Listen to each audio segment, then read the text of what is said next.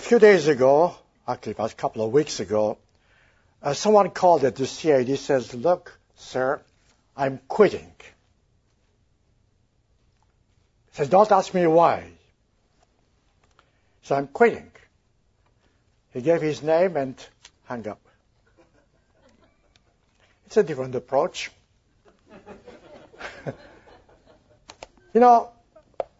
I just wonder why people make such decisions, and the way they call you as to what they had in mind.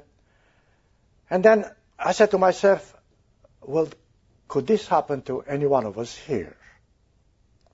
Could I myself call, let's say, someone in the office as I'm quitting? You know what makes you sure that you won't be acting likewise? Others have. In fact, quite a few have. I was thinking about as to how foolish sometimes we are when we make decisions. We don't think ahead of time. We don't quite calculate the cost, as the Bible says, and then we regret. You see, brethren, ever since the Spirit has come to the church, that's one thought we should have in mind and ask ourselves, what makes us sure that we are in God's church? And what makes us sure that we are sure of it? In other words, this man, I don't think he had measured the cost. I don't even think he was perhaps converted. I don't know.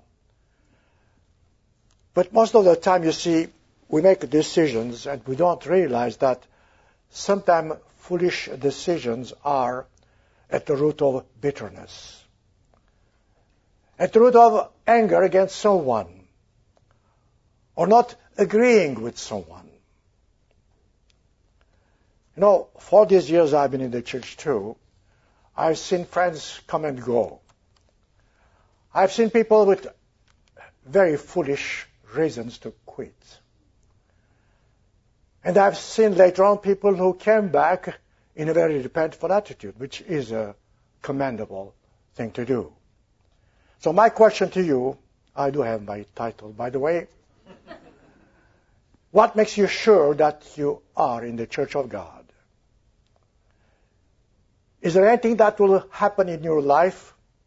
Marriage, divorce, death, losing a job, that will make you change your mind and quit? Those are questions, real questions. Is there anything in the church that could happen, a death, or perhaps something dramatic, which will make you doubt that this is God's church? You see, brethren, we don't realize that, but our lives are a compilation or grouping of decision-making events. The first thing you do in the morning, you make decisions.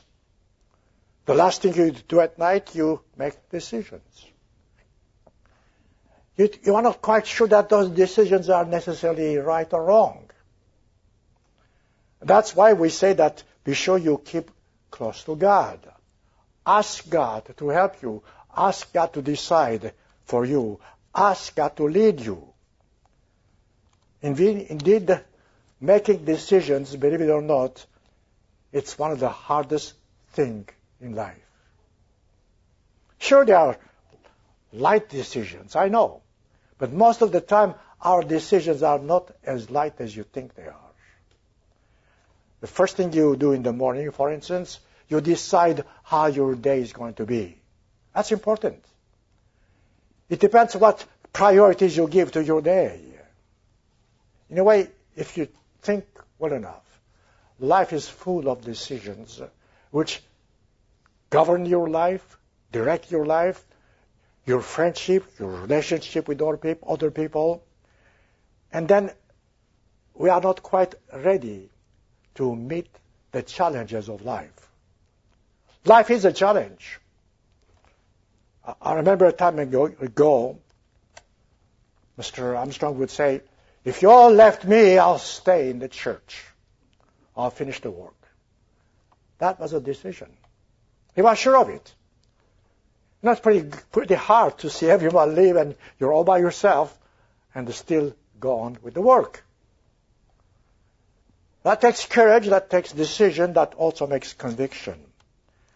And I think some of us, we don't have that type of conviction in the church.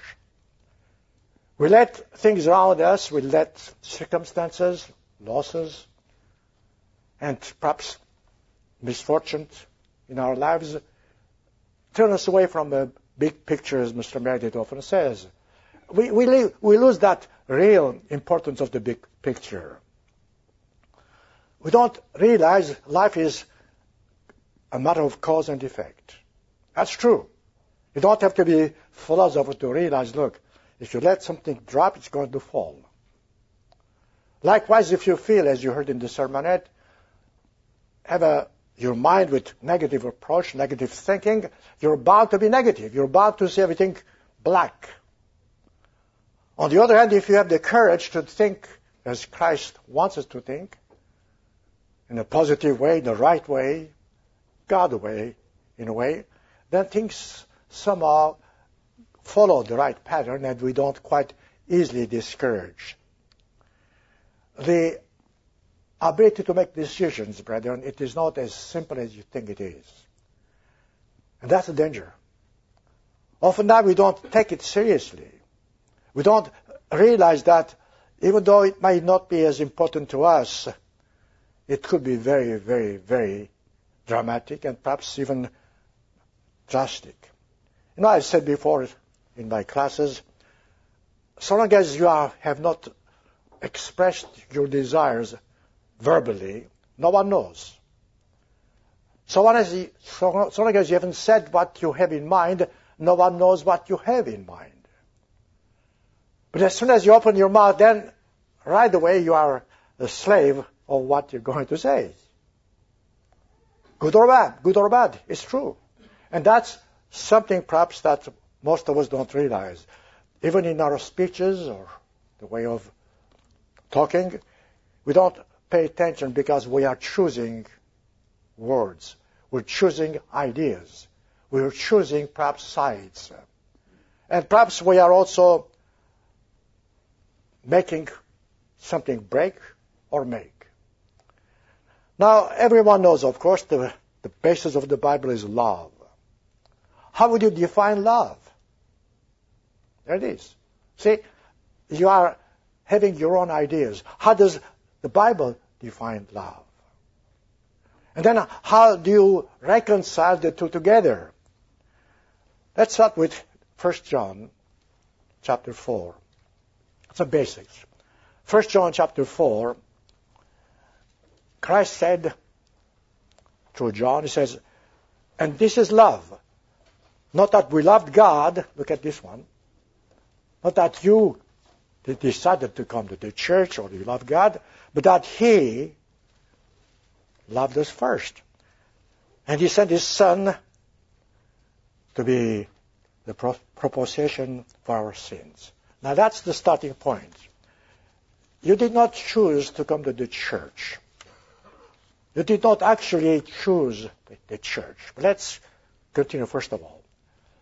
The basis of all choices, therefore, should be based upon the Bible, upon this love we're talking about. Just for a moment, think about it. And I do this oftentimes because I have problems like you. I have good days, bad days like you.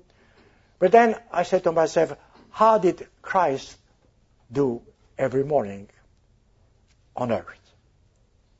He had God's mind, God's power, God's conviction, yet He faced the world as hostile as our world. He faced enemies. He didn't give up. He didn't say, I'm quitting. He knew why He came, and that's something which we don't always know. And He had decided that He will never depart again, that He will never turn away. You know, that's really the secret. Christ saw And he knew ahead of time the sufferings. He knew how much he could take as human beings, but I think he had a surprise coming when he became a human being. He saw how rotten the human mind could be, how Satan could even tempt the way Satan did. But he did not change sides, did he? He did not change his mind. He knew the reason he came. Do you? Do you know the reason why you were called? He was convinced of it. Are you? He knew that nothing could shake him. You and I, we were baptized, we believed this thing, and we accepted the challenge. Yet some of us left or quit. Why? Why this man who called, he says, I'm quitting. I won't even give any reason for it. Could be many reasons you cannot quite understand, but all I want to be sure that this will not happen to you or to me. That every time you have something bothering you, get down on your knees. Ask God to open your eyes and to help you understand. Not your way, but His way. You know, in the ministry we hear, God understands. That's the first reason. Because He does, but you don't. And the way He understands is not the way you understand. And that's something very simple, isn't it? Yet we do use excuses like that to make the wrong decisions. I repeat, decision-making is the most important thing in our lives because it makes us or breaks us. It makes us get close to God or just part away. As members of God's church, all of us, let's ask the question, what makes us sure that we are safe? Safe in the church, safe with our decisions, safe that we won't let Satan or anything distract us or turn us away. So those are the questions should preoccupy our minds. Those are the questions we should ask not only if something happens to someone else, but so that it won't happen to us. You see, you and I, we received God's Spirit. How did we receive it? Because we believe what Peter said in Acts chapter 2. Let's turn to it. Acts chapter 2. It's the same message as Christ gave in Mark chapter 1, verse 14. When He came, He says, repent. There it is. That was the first condition we were given. That's the first commission Christ had in preaching. In Mark 1, verse 14, it says, repent and believe the gospel. Now here, Peter says, Acts 2:37, he says, men, says, and brethren, says, here's what you should, when he preached his sermon, he said, people say, well, what should we do? Verse 38. Peter said, repent and let every one of you be baptized. You did. You paid attention to it. In the name of Jesus Christ, we did. And here is the reason why, for remission of our sins. And then you shall receive the gift of the Holy Spirit. Now this is something we did. We're not looking anymore for baptism. We have been baptized.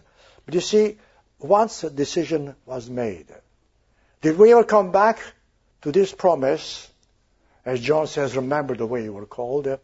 And do you remember as to what makes us decide to be baptized? That's a starting point. Some of us, you see, had selfish reasons to ask to be baptized. I'm sorry to say, but that's true. Some of us had private reason, selfish, but something more because you wanted to gain something. And perhaps that's the reason why the baptism, or let's say the Holy Spirit, did not quite enter in you. I don't know. You know, and God knows. All I know that if you believe in this, if I believe in this, if I believe that, yes, Peter is right, and Peter knew what he was talking about. If I repent, I receive God's Spirit. Then I should do what Christ did. Never turn away. No matter what happens, never turn away. Never give up. Well, Churchill said, don't ever give up. Never, never, never. That's it. If a man in the world can do, why can't we? Especially our reason is much more deeper than his. For him, for Churchill, was a fighting. Great fighting. He never wanted to give up. Why can't we in God's church with God's Spirit say the same thing and feel the same thing and act the same thing? That never, never, never we should give up no matter what happens. I don't know if I will ever know this man's reason. You don't have to, I don't have to. But you should know, and you should try to know, if you are 100% sure, or if you too can sometimes doubt, for what reasons. A moment ago I said that Christ is the one who called us. Let's turn to it. John 15. John 15, verse 16. You know, those things we have heard so often, we just take them for granted. Imagine, creator of the world, of the whole universe, is saying us, John 15, 16, you did not choose me. Strange, isn't it? I chose you. Wait a moment. Who are you? Who am I? Who are we that Christ would be choosing us? If we understood the depth of this sentence here alone, we can never quit. But the fact remains that we are not always convinced. Christ is the one who called us. He says, I chose you and appointed you. That means I give you a job. That you should go and bear fruit. Now that's what the reason why we are called. We are not just called because of the fact He chose us, but I just fold up my arms and wait. No, we have to bear fruit. Some of the reasons why we don't continue because we don't bear fruit.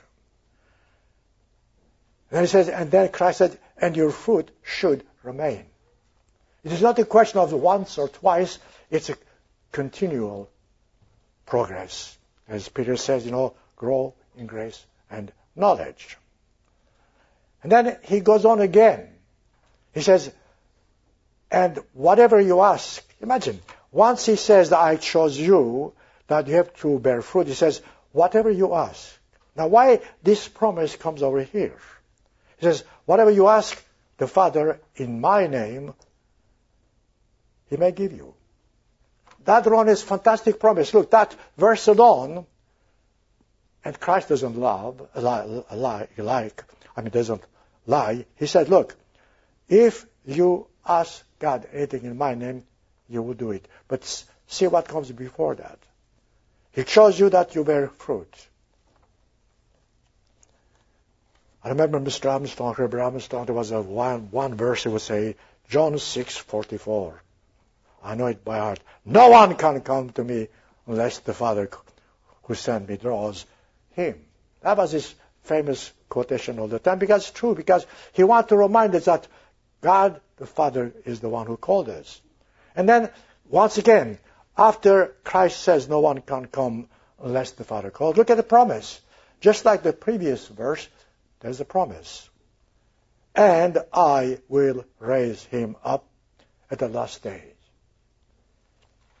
See, brethren, we go lightly on these verses. We don't meditate. We read the Bible.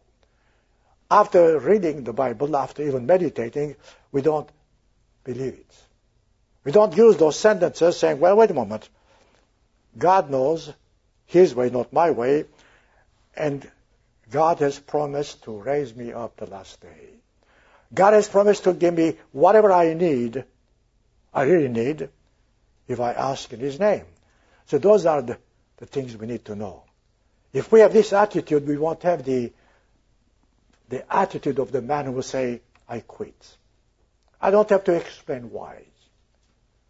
I believe he couldn't even explain why.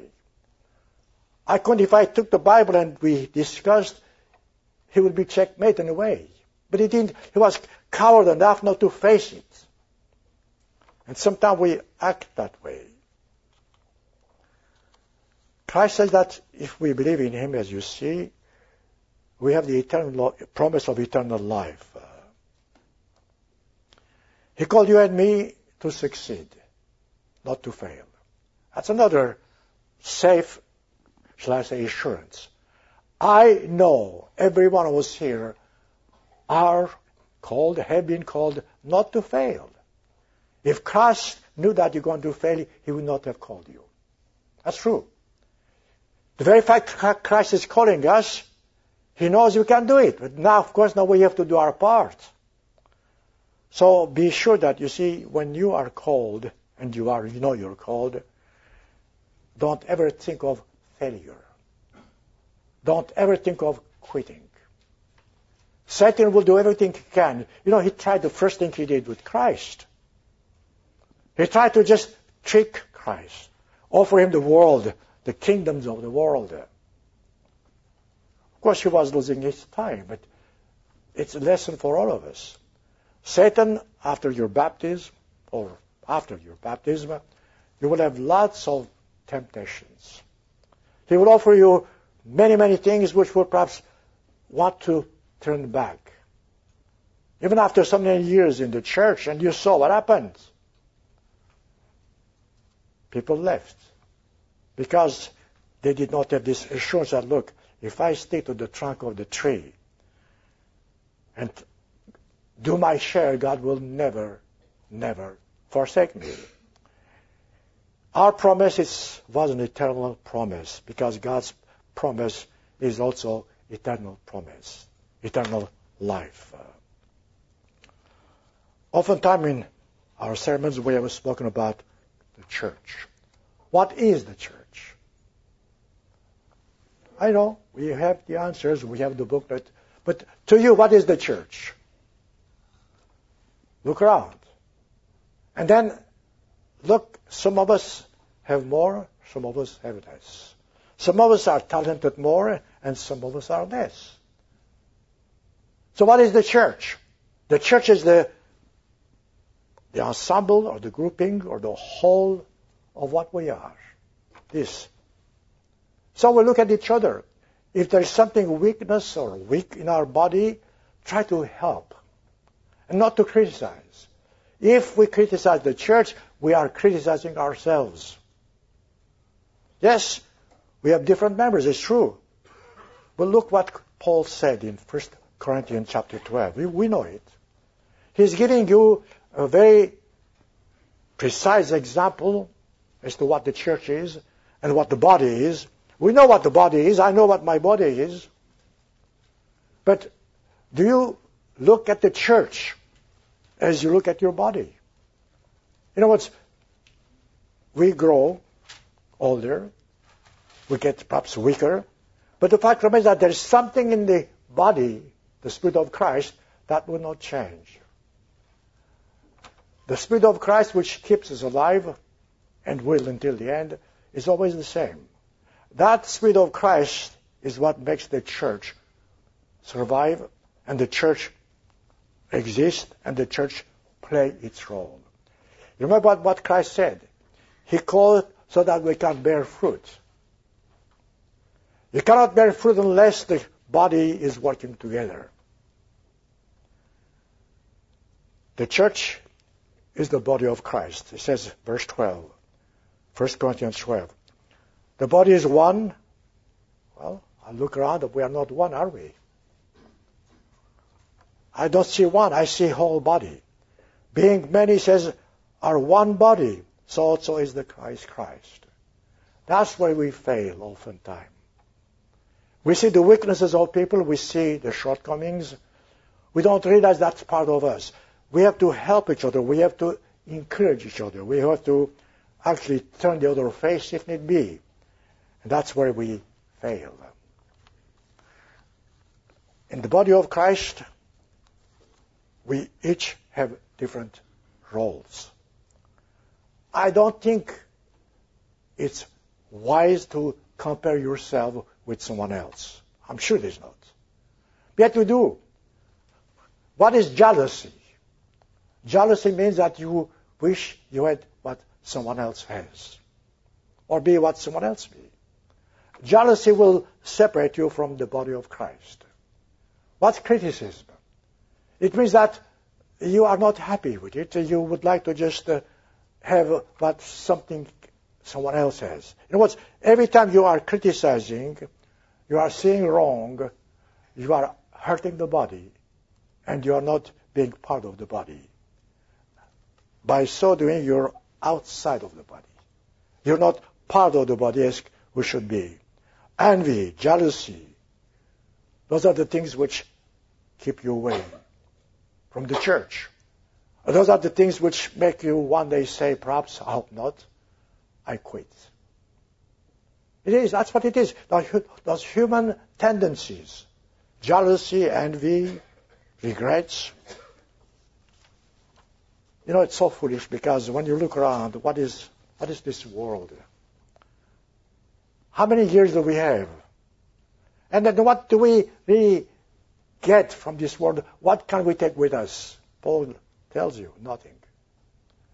Says we came empty, we go back empty. The fact is that there is nothing in the world that should be so important for you to take away from the eternal promise God made for you and you made to God. Those are the way to think, you see. That's what I call the right choice. Deep choice. Big decisions. Oftentimes, my counseling with people, they say, well, I don't have anything to offer. I don't have much. Do you think that Christ called you because you don't have much? That you don't have much to offer? Think of it. I don't care how old, how young, how smart, how dumb, if you want to say it that way. You have something to offer. And that's what Christ wants you to just think of and just do something with it. In Matthew chapter 25, another basic scripture, those are all basic scriptures here. Every one of them pertains to the kingdom. Now look, to me this is one of the greatest promises in the Bible. It gives me all the encouragement, all the hope, and I know that Christ knows what He's doing because look, I look at myself, I see all my mistakes, all my faults, all my shortcomings. I might compare myself with someone else, which is foolishness, but look what Matthew 25 verse 14 says. The kingdom of heaven, by the way, Matthew speaks of kingdom of heaven. The other disciples speak of kingdom of God. He says, it's like a man traveling to a far country, that's Christ, symbolizing, called his servants, that's you and me, and delivered them his goods, whatever his goods are. But look, to me, the secret is verse 15. That's the secret. Not a question of giving 5 to one, 2 to another one to the other one. That's not. But why 5, 2, and 1? That's a question. Now, that's a good question because it will bring, in my mind, jealousy. Why can't I have 5? Why can't I have 2? Why do I have 1? The answer is each according to his ability. There it is. From that moment on, you're safe. You don't have to be jealous. You don't have to be envying anyone else. You don't have to compare yourself with anyone else because God is expecting of you what you can give. If God expects all I can give and nothing more, at least, then I'm safe. You find this parable here. Let's take the Luke version because there's something also different here. Luke 19 is a parallel type of a parable. Here we read now, it says the disciples heard these things, and then Christ spoke them in parable.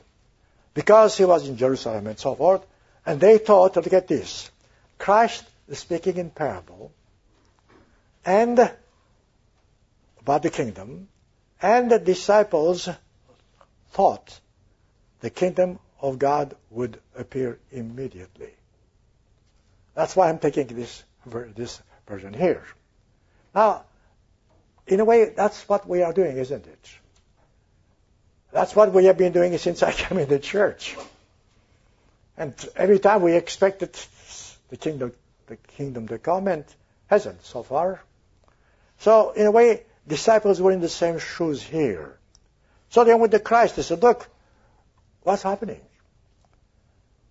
He said to them, verse 12, Luke 19:12, he said, a certain nobleman, that's again he portrayed, went into a far country, that's to heaven, ascended, to receive for himself a kingdom, which Christ did, and to return. Another proof that Christ will return. Yet today most Christians, 60% I understand, don't believe Christ's return. Now here, in that simple parable here in a way, he says, he went to heaven to come back. So let's continue. I'm just skipping a few verses here. And then, so when he returned, having received the kingdom, again repeating, received the kingdom, then he commanded the servants to just tell him what they did, with what they received. Here, each one of them had received in this version one minor, whatever it is, or talent, doesn't matter. See, here, right away you see, one of them produced 10, one of them produced 5, and just like the other parable, one who did not produce anything, he had all kinds of excuses. There it is. That's how you fail. The moment you begin to ask questions as to why you did not do it and justify yourself, and oftentimes your reasoning are foolish, have no ground. Look at it. Let me show it to you. So,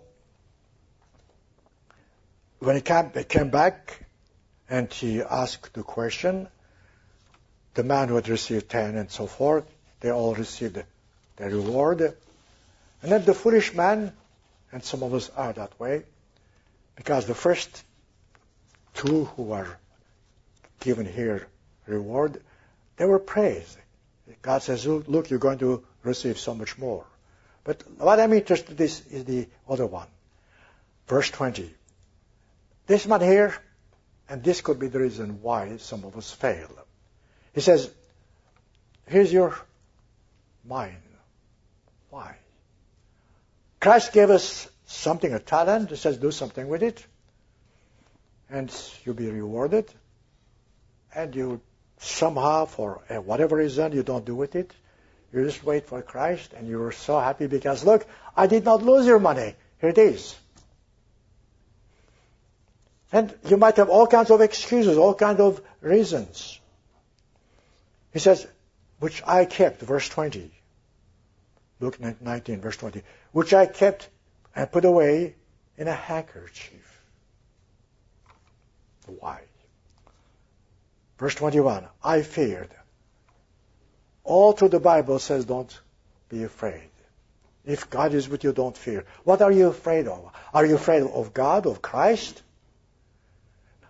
And there's your fear because of his own human carnal reasoning. Because, you see, there is. He feared because. Because of what? Because you are austere man. What makes you think Christ is austere? See, from that moment on, you have all kinds of thoughts. Wrong thoughts.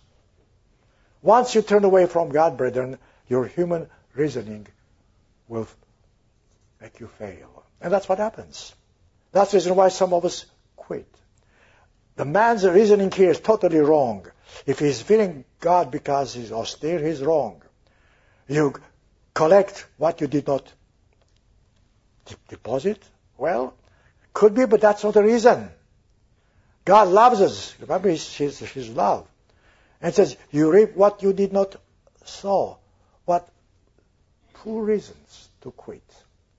If I have a master who has this power, I would not fear him. I would be very thankful because he can help me. And Christ told him exactly that. Look, he says, verse 22. Christ said to him, out of your mouth I will judge you. And what the man himself is judging. He says, you wicked servant. You knew, if that's the way you thought, I was austere and so forth. Why then did you not do something with the money?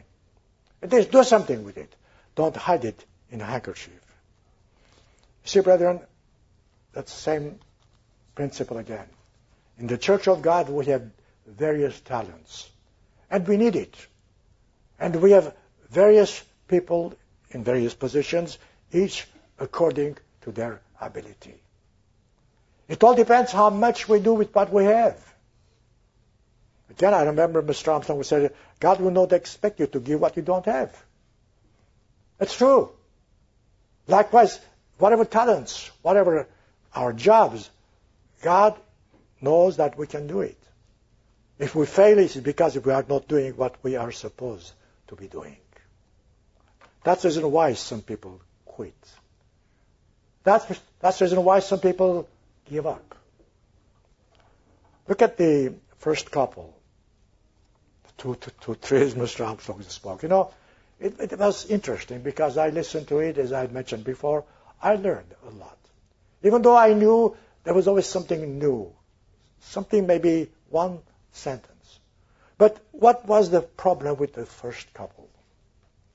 What did they complain? God had given them everything. Paradise to live in. You don't even have to work for it. Everything was given to them.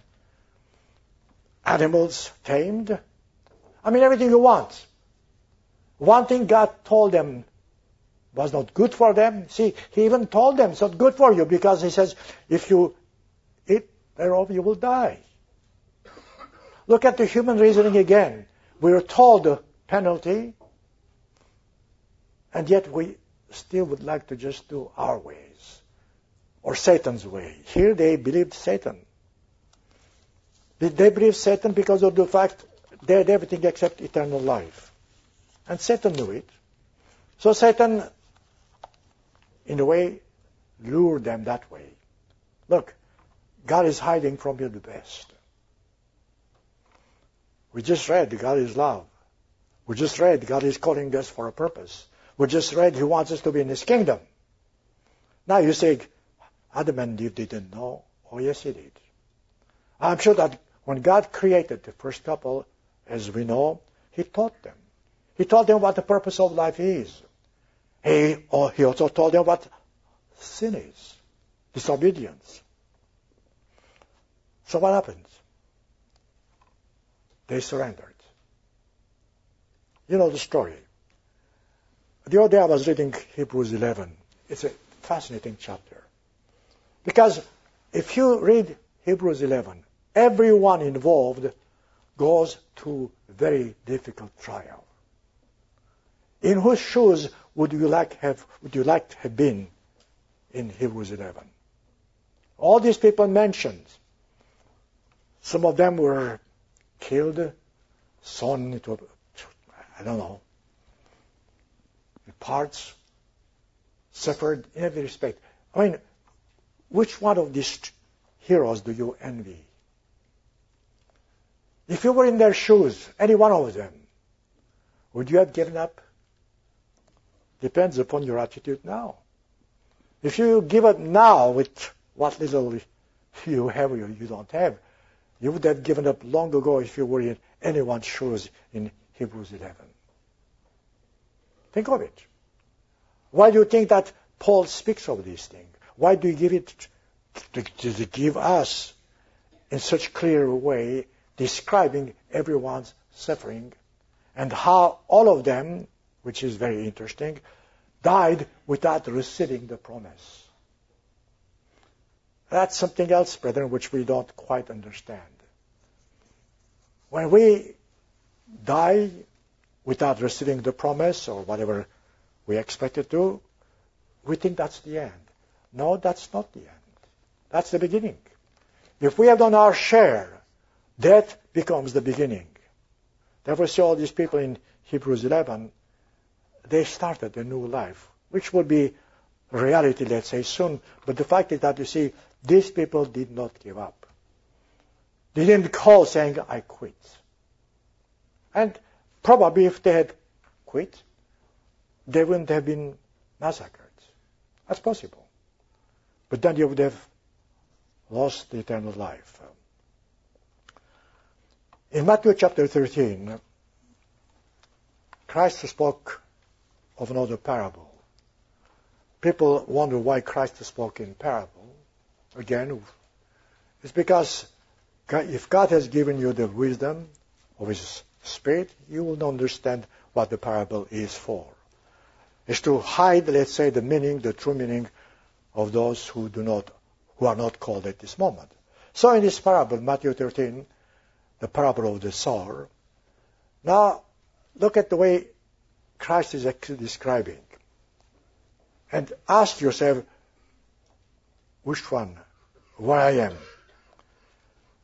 He says, when a man, Matthew 13, verse 18, therefore says here this parable, when anyone hears the word, he's explaining now, he gave the parable before, he's explaining, hears the word of the kingdom and does not understand, and some of us perhaps have not understood. Some of us perhaps had not really grasped. I don't know. God is judge. Then the wicked one says, comes and snatches away what was sown in his heart. This is he who received the seed by the wayside. Ask yourself, did I receive the truth by the wayside? Is it too late to change? It's never too late. It's never realize, go back, repent, and go on. God will bless you. God will give you understanding. Then the other group was, verse 20, to receive this on stony places, and Christ explains, this is he who hears the word, immediately receives it with joy. I've met people, especially the college students, and they're so happy they discovered the truth. They're so happy. They want to be baptized right away. Not exciting because they took all the classes, and they saw it, they thought they understood, but there was no depth. So they received it with joy. Then what happens? But there was no root. Verse 21. But they could not endure, only for a while. What happens? In their lives, in your life, in my life, tribulation comes, persecution arises, and we stumble. Again, I don't know what this man had as a problem.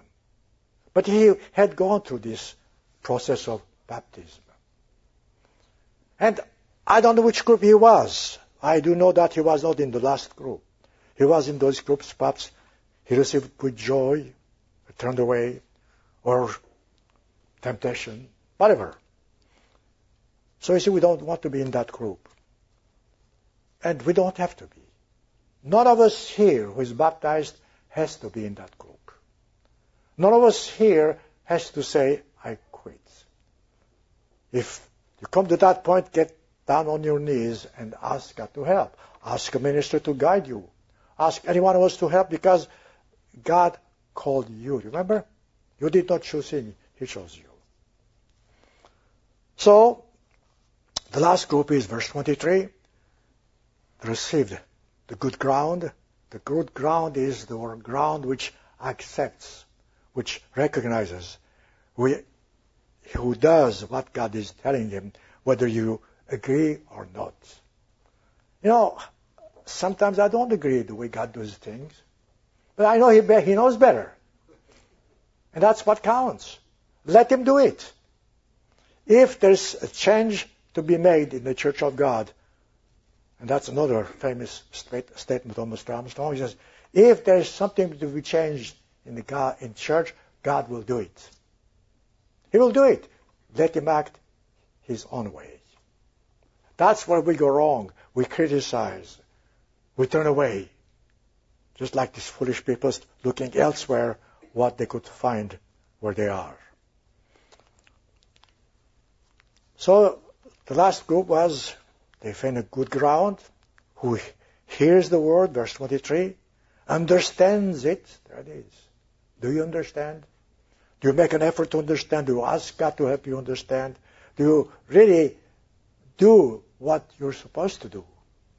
It sometimes takes sacrifice. Who indeed, it says, here's the fruit and produces fruits. Now, from that moment on, we come back to Matthew 23.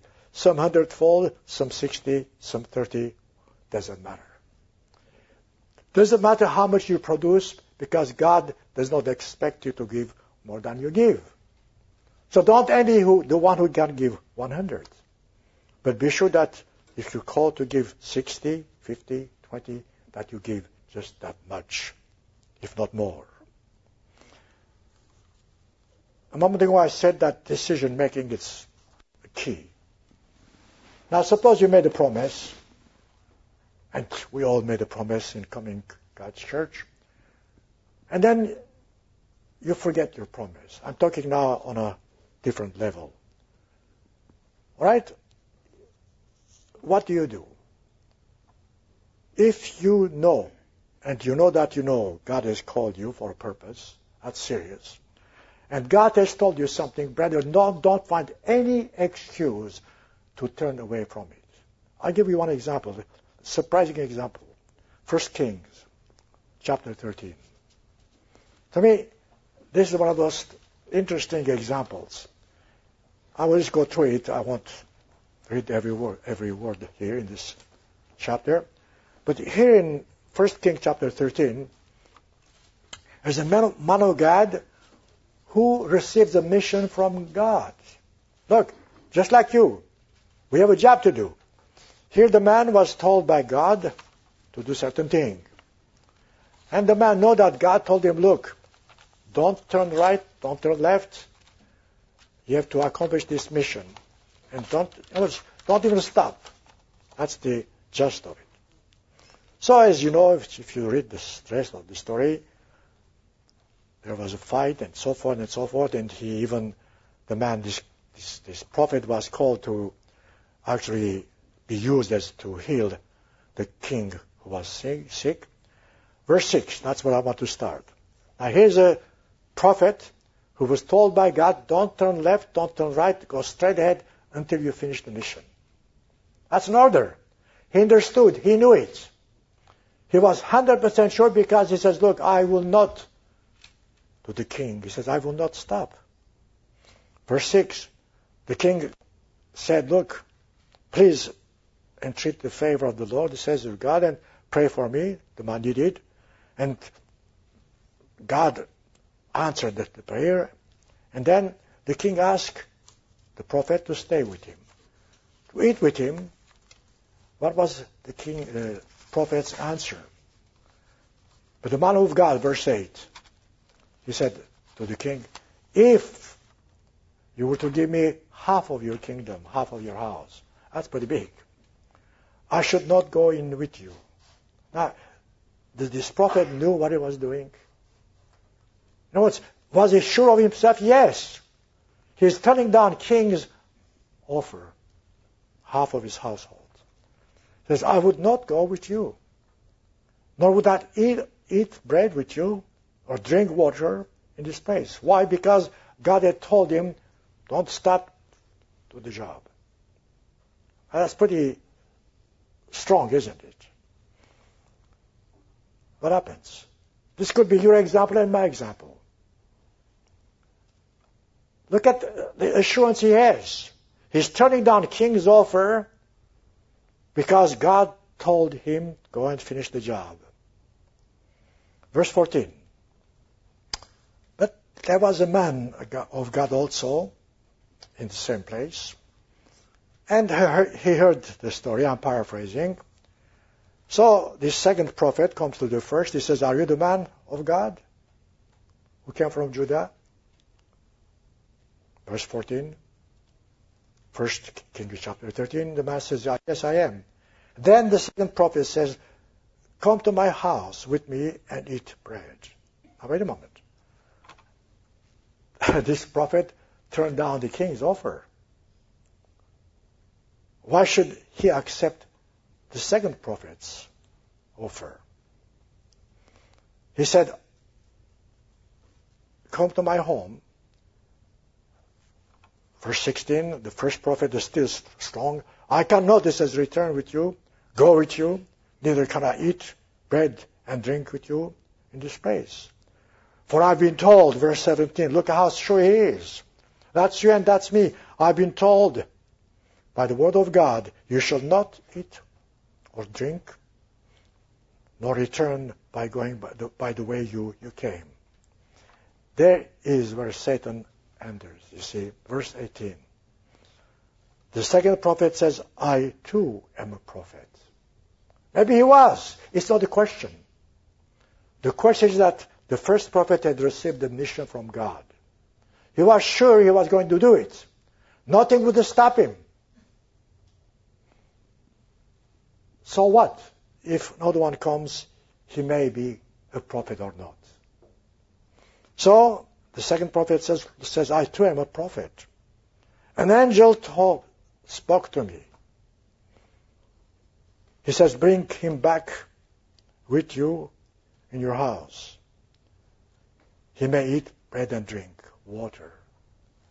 What is the last sentence here?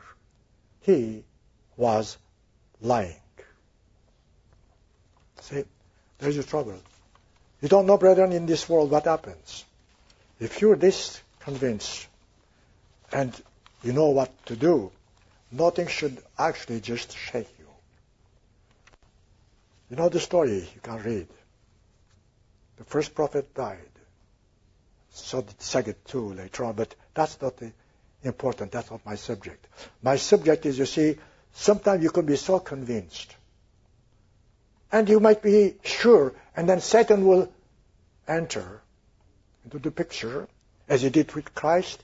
He of course, did not succeed, as he may do with you, and I hope he never succeeds with us either. So, examine yourselves. Ask yourself, is there anything that will shake me, that can make me turn away from the promise I made to God? Is there anything that could really make me say I was wrong by following Christ's invitation? You see, Christ did give us a warning in Matthew chapter 7. Turn to it. It's very important. It pertains to you and it pertains to me. Matthew chapter 7, verse 21. He says, not everyone who says to me, Lord, Lord, shall enter the kingdom of heaven, but the one who does the will of my Father in heaven. Sometimes we skip those important verses. The one who does the will. Here's a sermon. What is the will of God? We have heard many sermons. You see, if you do the will of God, then you're safe. You don't have to be afraid of being seduced by Satan. Verse 22. I don't like the word many, but it's here. It says many. I wish the word many weren't there. It says many will come, it says, in that day, saying, Lord, did we not prophesy in your name? Cast out in your name? Done wonders in your name? Christ knows what he's talking about. You see, these things happened. And it will happen again. Then I will declare, verse 23 says, I've never known you. Depart from you. You who practice lawlessness or iniquity or keep living in sin. And then he makes it very clear again. Therefore, he says, whoever hears these words of mine, verse 24, and does them, producing fruit again, I will liken him, he says, to a wise man. Brethren, how many sermons we have had about wisdom? About the Proverbs. Sometimes we don't have enough wisdom to realize, look, what God says is true and stick to it. We don't pay attention to it. So if we are wise, we should know what God expects of us and do it no matter what. This prophet I'm talking about, he stuck until pretty end, but he failed. I wish he hadn't, but he failed. But some of us, again, come pretty close to the end, we fail. Christ says, therefore says, whoever hears these words and does them, I will liken him like a wise man who built a house. You know the rest. Rains fell, the winds blew, the floods came, but the house, it says, verse 25, was founded strong. Didn't move. Why? Because it was on the rock. The church is on the rock. The rock is the Christ. The Christ who saves us. And then he goes again, shows the both sides of the picture. He says, everyone, he says, who hears these words does not do them is a foolish man. And then he explains again, rains came, the floods came, the winds blew. What happened? Great was the fall of the house. See, all this, what is it? Decision making.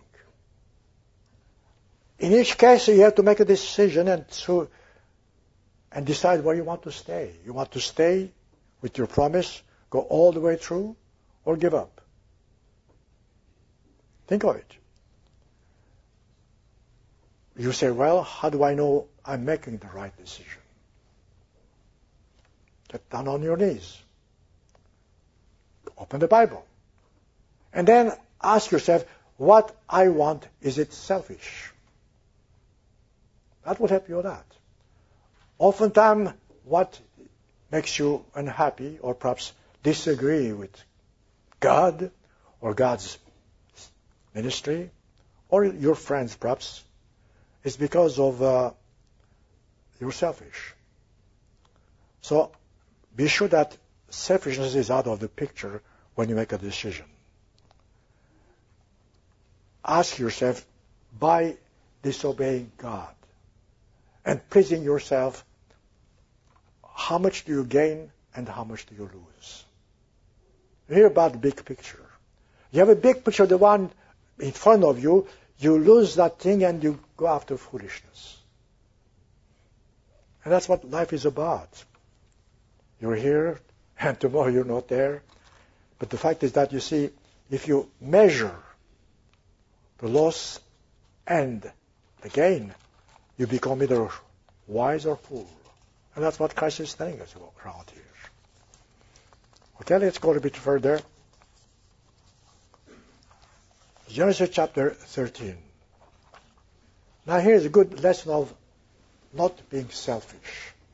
You don't realize, but oftentimes you do things, you think you're doing all right, you think you're helping, you think you are not being selfish, but you are.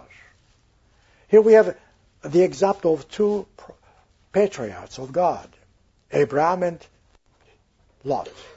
Look, they are both of them loved by God. And I would I'll skip the details, but you see, what happened? They are together, and Abraham and Lot, and they are blessed. They are blessed, verse 6, chapter 13, verse 6. Now the land was not able to support them because they are so very rich. Boy, what a way of being rich. There's no place because they are rich. They're blessed. So great their possessions. So there's a strife. There's a danger. There's Satan who enters into picture. Here they are, in a way, in disagreement, the workers, not the patriots, but at least the workers, because they are rich and they are jealous of each other. So there was strife between the herdsmen of Abraham's and Lot's men. So what happened? Verse 8 is the secret to me. Now this is where you and I fail sometimes. Abraham did not have to give in. Abraham did not have to say, okay, Lot, you know who I am? You know God called me first. You know God told me that He's going to bless all the generations because of me. He didn't say all that. It was true. Whether Lot knew or not, Now the question. Abraham, who was first called, verse 8 tells Lot, please separate from me. If you take left, then I go right. If you go right, I go left. That's not selfish, is it? That's what we're talking about. Oftentimes, we don't have this attitude. We want to be the first to choose. We don't realize that perhaps we are the greater, or whatever it is. Let the small one choose. You know the story. I hope you know the story. Verse 10, Lot lifted his eyes, saw the plain of Jordan. It was watered, beautiful, rich. And later on was destroyed, of course, by Satan. So he chose what used to be Sodom and Gomorrah. What happened? You know the story. Lot lost what he had. Abraham did not. This is a very true story in our lives too. I've seen in the Church of God, some of us make such decisions. Taking the big pie, the big piece of a pie. And somehow it doesn't work that way. Take the smaller one, the humble one. You know, there's a proverb that says, glory precedes. Humility precedes glory. That's it. Humility precedes glory. I'm translating from the French I have in mind. That's what it is. The glory is God. God's glory. Before you come to that glory of God, you need humility. And that's what you see, actually, what happens to Abraham and Lot. Okay, what did God tell our forefathers? When people came out of Egypt and God gave them the Ten Commandments, what happened? Do you think people received it with joy? Do you think people were so happy to have God tell them? Those are not silly questions because, look, God spoke to them, Deuteronomy chapter 5, Deuteronomy 5. And look at the people's attitude. Verse 24. Deuteronomy 5, verse 24. Here's Moses talking. And you said that surely the Lord of our God has shown us His glory, His greatness. We have heard His voice from the midst of fire. Look, Moses is telling people, look, this is what happened. We have seen it this day, says that God speaks with man. Therefore, he says, why should we die, told people? For this great fire will come on us. So, what did he say? If we hear the voice of the Lord, they are telling Moses, we will die. So, they tell Moses, verse 27, this is the attitude of people who are afraid of God. We don't have to fear God. We know that God is love. They said, you go near the Lord, that He may speak to you. And then you come to me, I'm paraphrasing, then we will hear what you say. You see, brethren, people were afraid of God rather than trust God and rejoice that they can really hear God's words. Our forefathers failed. Some of us are failing, others not. The question is, brethren, how much do you value the truth you have received? You know, we are human beings, we just want to know how much is for me. All right? How much? How much is the value of the kingdom? How much was the value of the kingdom? As far as this man is concerned, he says, I quit. He didn't understand, did he? If you have such thoughts, how much do you value? Matthew 13, verse 44. Christ says the kingdom of heaven is like a treasure hidden in the field. A man found it, And for joy, I just put the circle on the joy, he goes and sells everything to buy that field. That's the value. In this verse, you see there are two important words, joy and all. He's not hiding anything back. He sells everything because he knows that nothing he has which is more valuable than the kingdom of heaven. Verse 46, or verse 45, that's 45, 46, he says, like a man who found pearl of great price, and went sold all, not part of it. Sometimes we want to hide part of it just for rainy days. All antibodied. You see, brethren, once you have this understanding, then we know what prophecy is. Then we know what's happening. I know, as you heard in the sermon, and as you hear in the sermons by Mr. Mehdi and others, there's one thing sure. We are heading toward catastrophe. That's for sure. Whether we are from the 10th floor or 9th floor or 6th floor, the bottom is not too far. Okay, so what's our attitude? And that's exactly what the sermon is about. We have to make a choice. Either we do our way and fall, or God's way and suffer if need be, I don't know. In Deuteronomy chapter 15, a warning which our forefathers heard, a warning which you and I have heard time and again. And because that's all about, that's all there is about. In this world, it's a consequence, truth and consequences. You make a decision, there's an action. Here God says, chapter 30, verse 15. Deuteronomy chapter 30, verse 15. God says, I've set before you life and good, death and evil. Choice. That's a very simple choice. Satan will do everything to convince you that you're making the wrong decision by doing what God says. God is not going to just force you. God is giving you a choice. And that's important. God could force every one of us if he wanted to. But he has chosen not to. God has given freedom of choice. That's the greatest gift we have. Think of it. The freedom of choice is because, you see, you can never say God forced me to do anything.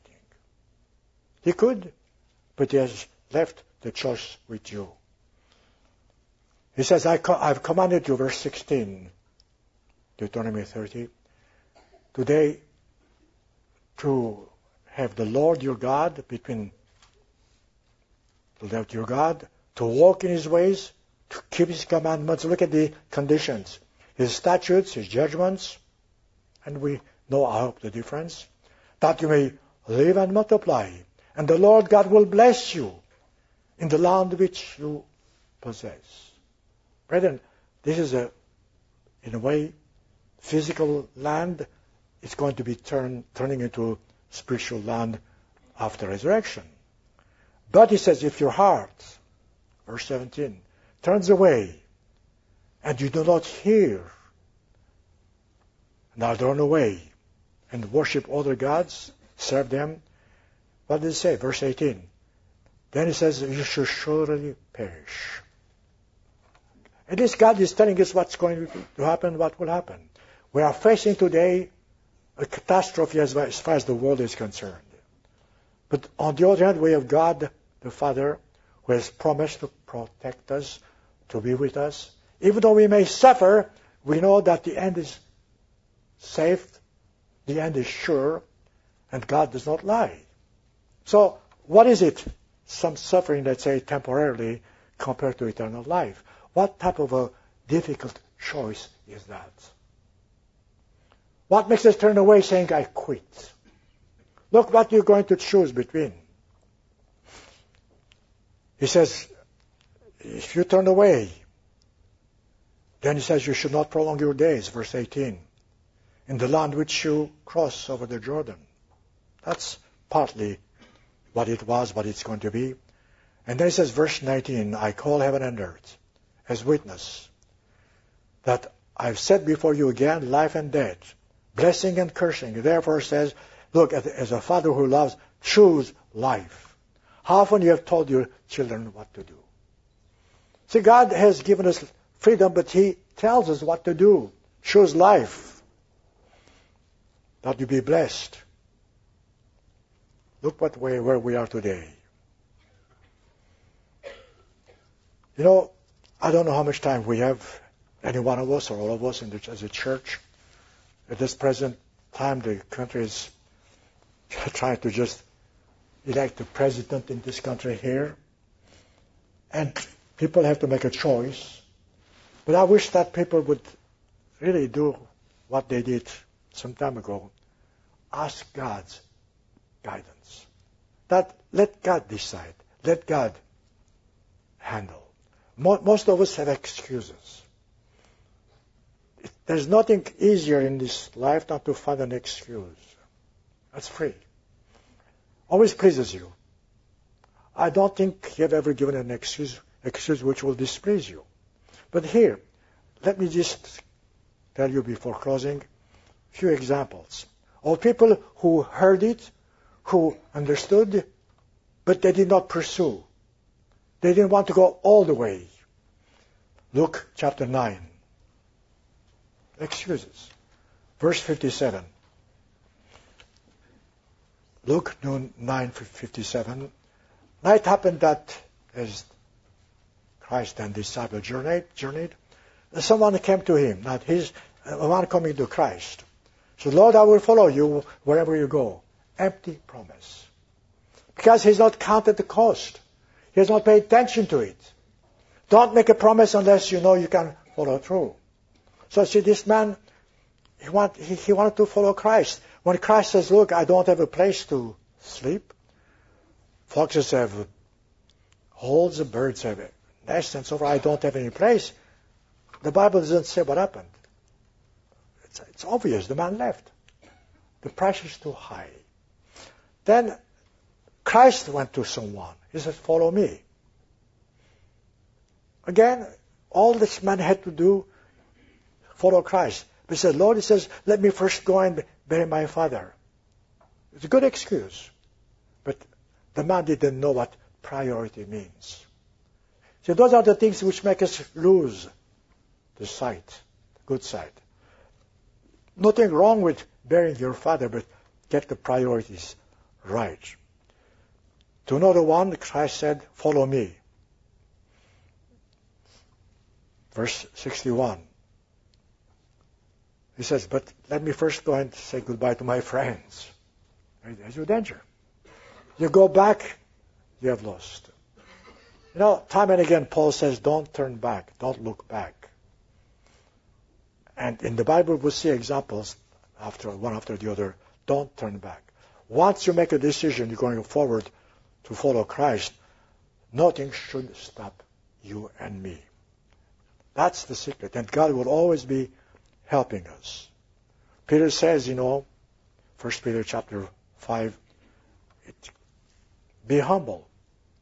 Verse 6, humble yourselves, it says, under the mighty hand of God, and He may exalt you. That's what the promise is. Casting all your care upon Him, for He cares for you. We see, we read those things, we read over them. When you have a difficult situation, facing a difficult solution or answer or case, just remember, God cares for you. And call on Him. Verse 8, 1 Peter 5:8. Let's be sober, be vigilant, because your adversary Satan is like a lion. And we know that. We have seen it. And we know that God is what He says. So what do we do, brethren? The answer is very simple. You heard in the sermon too, eyes on the goal. In one side, we may lose whatever we have today in this world. In this country here, when I first came, when I look back, almost 60 years ago, I don't recognize the country. It wasn't the country I came and I liked. Because people were actually, in a way, kinder. People were looking for, in a way, God's ways. In some ways. People they believe in God. They did not kick God out of the Constitution, so to speak. That was a different world. Now we're heading toward the catastrophe. Brethren, today it's more than ever before we have to get closer to God. We have to know that those things are sure, which are prophesied, are going to happen. We have to be sure that we are not going to be shaken left and right. Because in one side, yes, the days are dark. The other side, we have the kingdom of God, as you heard, as God promised. You see, we have to trust God. Who are we? What are we? We are the body. What are we? Nothing much except what God can do with us, through us. If we have this type of conviction, if we have this type of understanding, if you really believe the Bible, then you will do what Mr. Armstrong said. You people leave me, you people turn away from me, I will never quit. Never, never. And you see, this is what every one of us in the Church of God should say, should believe, should act accordingly. Then we won't have people like the man who called saying he quits.